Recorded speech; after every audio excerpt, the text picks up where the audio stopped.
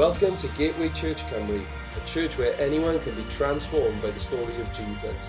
Wherever you find yourself, we pray that you would be encouraged today by God's word. Well, good evening. Tonight I'm very excited to begin our new series called Revive, and this series is all about revival. And the title of this first message is, What is Revival? What is revival? So if you have a Bible tonight, can you please turn to 2 Chronicles chapter 7 and verse 14. 2 Chronicles 7 verse 14, and this is a subject that's so close to my heart, something that God stirred within my heart and captivated my heart at a young age. So 2 Chronicles 7 and verse 14. And it says, If my people who are called by my name will humble themselves, will pray, and turn from their wicked ways, then I will hear from heaven, then I will forgive their sin, and then I will heal their land. So this week we're beginning our new series, which is called What is Revival tonight? That is the message tonight. What is revival in this new series called Revive, which is all about revival. And, you know, everybody from Nehemiah and Ezra to Charles Spurgeon and Billy Graham, they've talked about revival. But what is it? Well, Martin Lloyd-Jones said that we can define it as a period of unusual blessing and activity in the life of the Christian church. In other words, revival is an awakening. It's a revitalization. It's a return to a former glory. Basically, it's a return to our first love of Jesus. Now, where does revival take place? Well, revival happens primarily in the church of God, and it happens amongst believers. You know, many people think that revival is for non-Christians, for those who don't know Jesus, but revival doesn't have an effect on non-Christians, but revival is primarily for the people of God. And I believe this is an important point for us, because this definition helps us to differentiate once and for all between a revival and an evangelistic campaign. You know, an evangelistic campaign or a conference or a crusade it's the church deciding to do something to reach non-Christians with the good news and love of Jesus. But that's not a revival. A revival is not the church deciding to do something and doing it. A revival is something that is done to the church, something that happens to the church, to the people of God. So then, what is it that happens? Well, I believe that the best way to answer this question is to say that basically a revival is sort of a repetition of what happened on the day of Pentecost.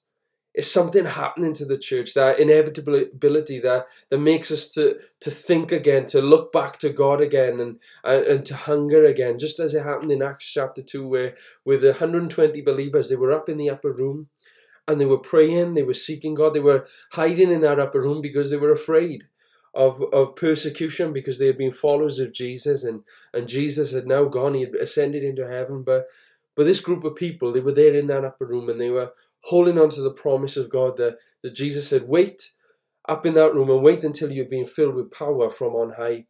And we know the story that when they were waiting in that upper room, that God came, he poured out his spirit, there was a sound of the rushing of wind, there appeared upon their heads tongues like fire, the Bible says.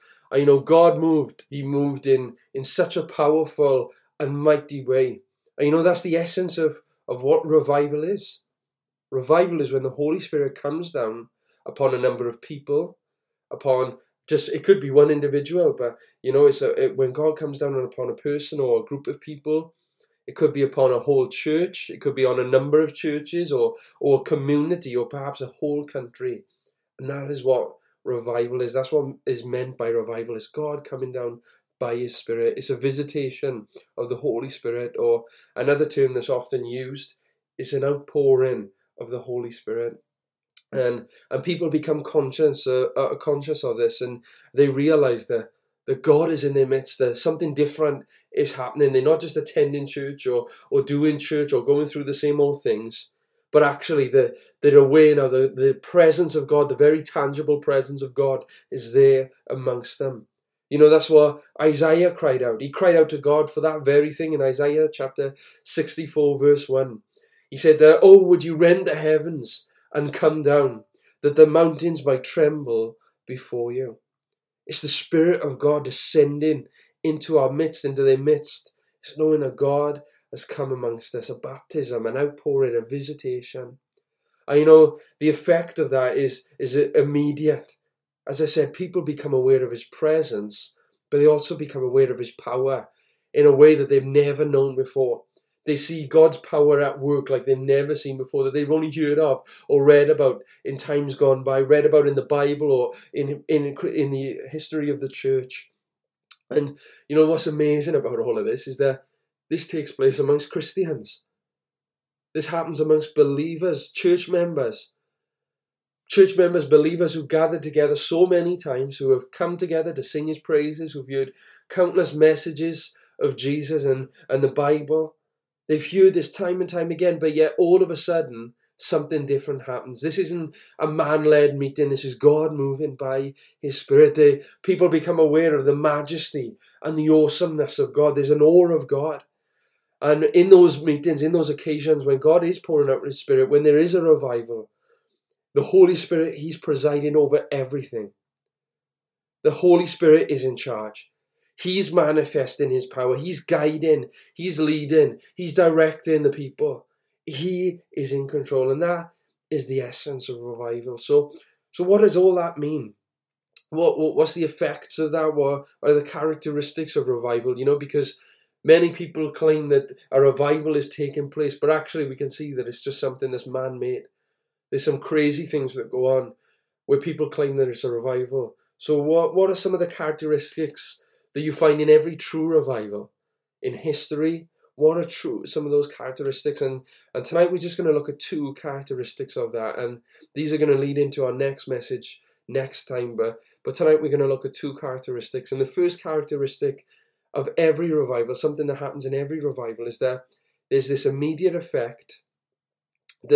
All who are there, all people who are present, they become aware of the spiritual things like they never have before. In other words, there's a new awareness to spiritual things. These people might have heard about all these things before. They might have heard about it and heard other people testifying about it. But all of a sudden, it becomes a reality to them. It's like the light is switched on. All of a sudden, these things no longer are just truths or facts that they've heard about. These are a reality for them and for the people of God in that place. All of a sudden the light comes on and they see God in a new way. They hear his voice in a new way. They hear his leading in a new way. The Holy Spirit comes and he enlightens the mind and the understanding. I know these things, they might not understand them all completely to start off with, but they see them a lot clearly and they begin to feel the power of God at work. And what are some of these things that they become aware of, that we can become aware of in a revival?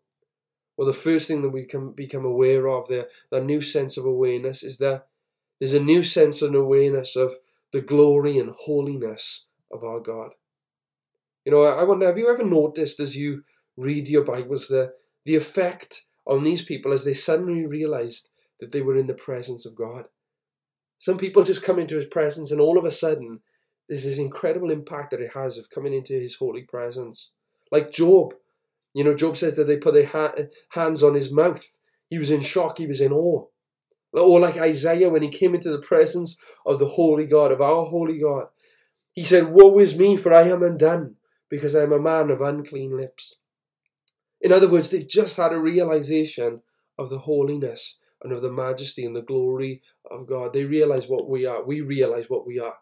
As the Bible says, we all sinners, we've all sinned, we all fall short of the glory of God. God is holy, God is perfect.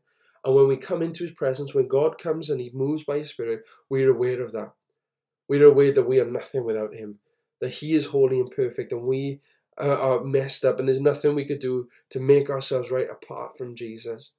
That always happens in revival. There can be a lot of laughing that takes place. There's a lot of joy, obviously. And there's a lot of these things and these characteristics especially in evangelistic campaigns. There's fun, there's freedom, there's life, there's music, there's worship, there's praising and all that. But there's not as much as that in revival. Instead, in revival, what we see that there's this new awe, there's a reverence, there's this holy fear, the consciousness of God in his majesty, his glory, his holiness, his utter purity. And that, as we have seen, as I've said, it leads to that inevitability to a deep and terrible sense of our sin. All of a sudden, when we see how perfect He is, there's this awful feeling of guilt. And it leads men and women, leads us to feel that we are vile, that we're unclean, that we're unworthy. And as I said, that people become aware that we're utterly worthless if it wasn't from God. There's always a cry that rises up within revival, and that cry is, God, have mercy on me, a sinner. There's this awesome realization of the holiness of God and our wretchedness. There's nothing we could ever do to make ourselves right with God. Before maybe we thought we were okay, we were doing okay with God, we were fine, we were reading the Bible, we turned up to church and all these things, but that doesn't matter. We realize that all of our works are like filthy rags before a holy God, just like the Apostle Paul said. When we come into His presence, we realize how helpless we are and how hopeless we are. And that's why we see so many times in revival, people crying, people on the floor, hiding under their chairs, they just aware of God's holy presence. But also, what's incredible is that although we might see our unworthiness and we become aware of our sin and our mess-ups, what's incredible is that people don't end up running away from God. We actually run to God in revival. God draws us to Himself. Why? Because we serve a loving, merciful, compassionate God. Yes, He wants us to realize that we're in His holy presence, but we need to realize that He is also a holy God, and He is the one who's made a way possible to forgive us of all of our sin and cleanse us. And so I want to encourage us as we pray and cry out for revival. Don't stop seeking it just because you're afraid. But actually, let's say, God, we need You. We're desperate for You, and let's thank Him that we serve such a loving and merciful and compassionate God. So that's the first thing that happens. That's the first thing that we become aware of in having this new sense of awareness of holy things. The second characteristic of every revival is that there is a convicting work of the Holy Spirit who begins to take charge of the situation.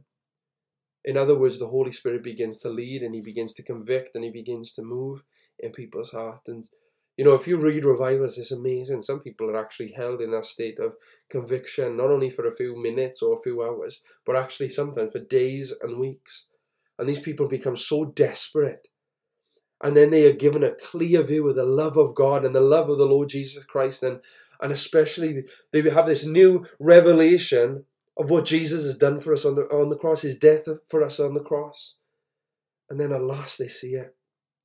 It might have just been theory for so many years, but it becomes a reality for them, and it can become a reality for us. We might have heard the message of Jesus' death and His resurrection and read about His love for us and Him going to the cross for us so many times. We might have heard that message so many times, but all of a sudden when God moves by His Spirit makes that alive to us, and we realize this is real for me. Not just for that person next to me, not for just my loved ones. It's real for me. We might have viewed it and believed it for so many years. And yes, it's true. But yet, we might never have felt His power. And those people might never have felt His power in revival. But all of a sudden, they feel it. All of a sudden, they become melted by God's grace and by His mercy and His love. They become overwhelmed. They begin to weep with that sense of unworthiness. And then also begin to weep with joy, full of love, realizing of His love for us and that joy. And that verse begins to take on a very different meaning. That famous verse that we're all aware of, John 3:16, for God so loved the world that He gave His only begotten Son, that whoever believes in Him, doesn't matter who you are, where you're from, whoever believes in Him should not perish, but have everlasting life. Suddenly, in revival, that truth becomes real. When God revives our hearts, not just a meeting, when He revives our hearts, this truth becomes real to us, and it became real to those who have experienced revival in the past. They realize that Jesus, the Son of God, has given Himself for us because He loved us so much. And so, as we come to a conclusion this evening, next time we're going to look at the next message we're going to look at is going to be the focus of revival, and that kind of links into the end of this message. But this evening, as we do come towards a conclusion, I pray that we leave here not only having a clear understanding of what revival is and some of the effects of revival, but I wondered as we viewed these things and heard about what revival is, I wonder, do we still long for it to happen? Do we still long for God to move and come by his power and him to work in that way? Or are we happy with the way things are? Are we happy with how we run church? And we don't want any interruption with this. We're happy with how things are and how church is, and we want to be in control, and we want to lead our ministry, and we want to do this, we want to do that. You know, I want to encourage us tonight. We need revival. At the start of this first message, we need revival more than ever. For the sake of our loved ones, for the sake of our nation, but we need revival. We need God to come down in his power and his might. And amongst us is the church. The church needs him more than ever. The church has gone wayward so often, it's wandered off track. We need God again to move in his power. The world needs to see, they don't need to hear a new definition of revival. They need to see a new demonstration of his love, of his mercy, of his grace. We need God to come and move and pour out his Spirit. And so I want to encourage us at the end of this first message in this series. I want to remind us that the revival starts with me. It starts with you. You know, we can pray for it and believe for it in other people's lives, but it starts with us. You know, as it says in 2 Chronicles 7:14, that verse which is going to be central to this series and the verse that we opened with tonight. If my people who are called by my name will humble themselves and pray and seek my face and turn from their wicked ways, then I will hear from heaven, the Lord says. Then I will forgive their sin. Then I will heal their land. Revival, it starts with me, it starts with you. And so over these next few weeks, I want to encourage us to begin to seek the Lord and start asking the Lord to revive us, to revive me. Why? Because we're in desperate need for it. And not only that, this world needs to see Jesus again. You know, Jesus is coming back again very soon. And he's coming back for a pure, spotless bride, not a weak church. He's coming back for a perfect church, a church that is in love with him, a church that's full of his Spirit and living on mission for him. So I want to encourage us. That's the cry of my heart. And I believe it's the cry that we need to raise up in this time. Lord, revive us. Would you rend the heavens? Would you come down? And why? What for? For the glory of his name. Not so that our church would be lifted up or that individuals would be lifted up. That Jesus would be lifted up. And many would come to know him. So that's the first message in our series. Revive. What is revival?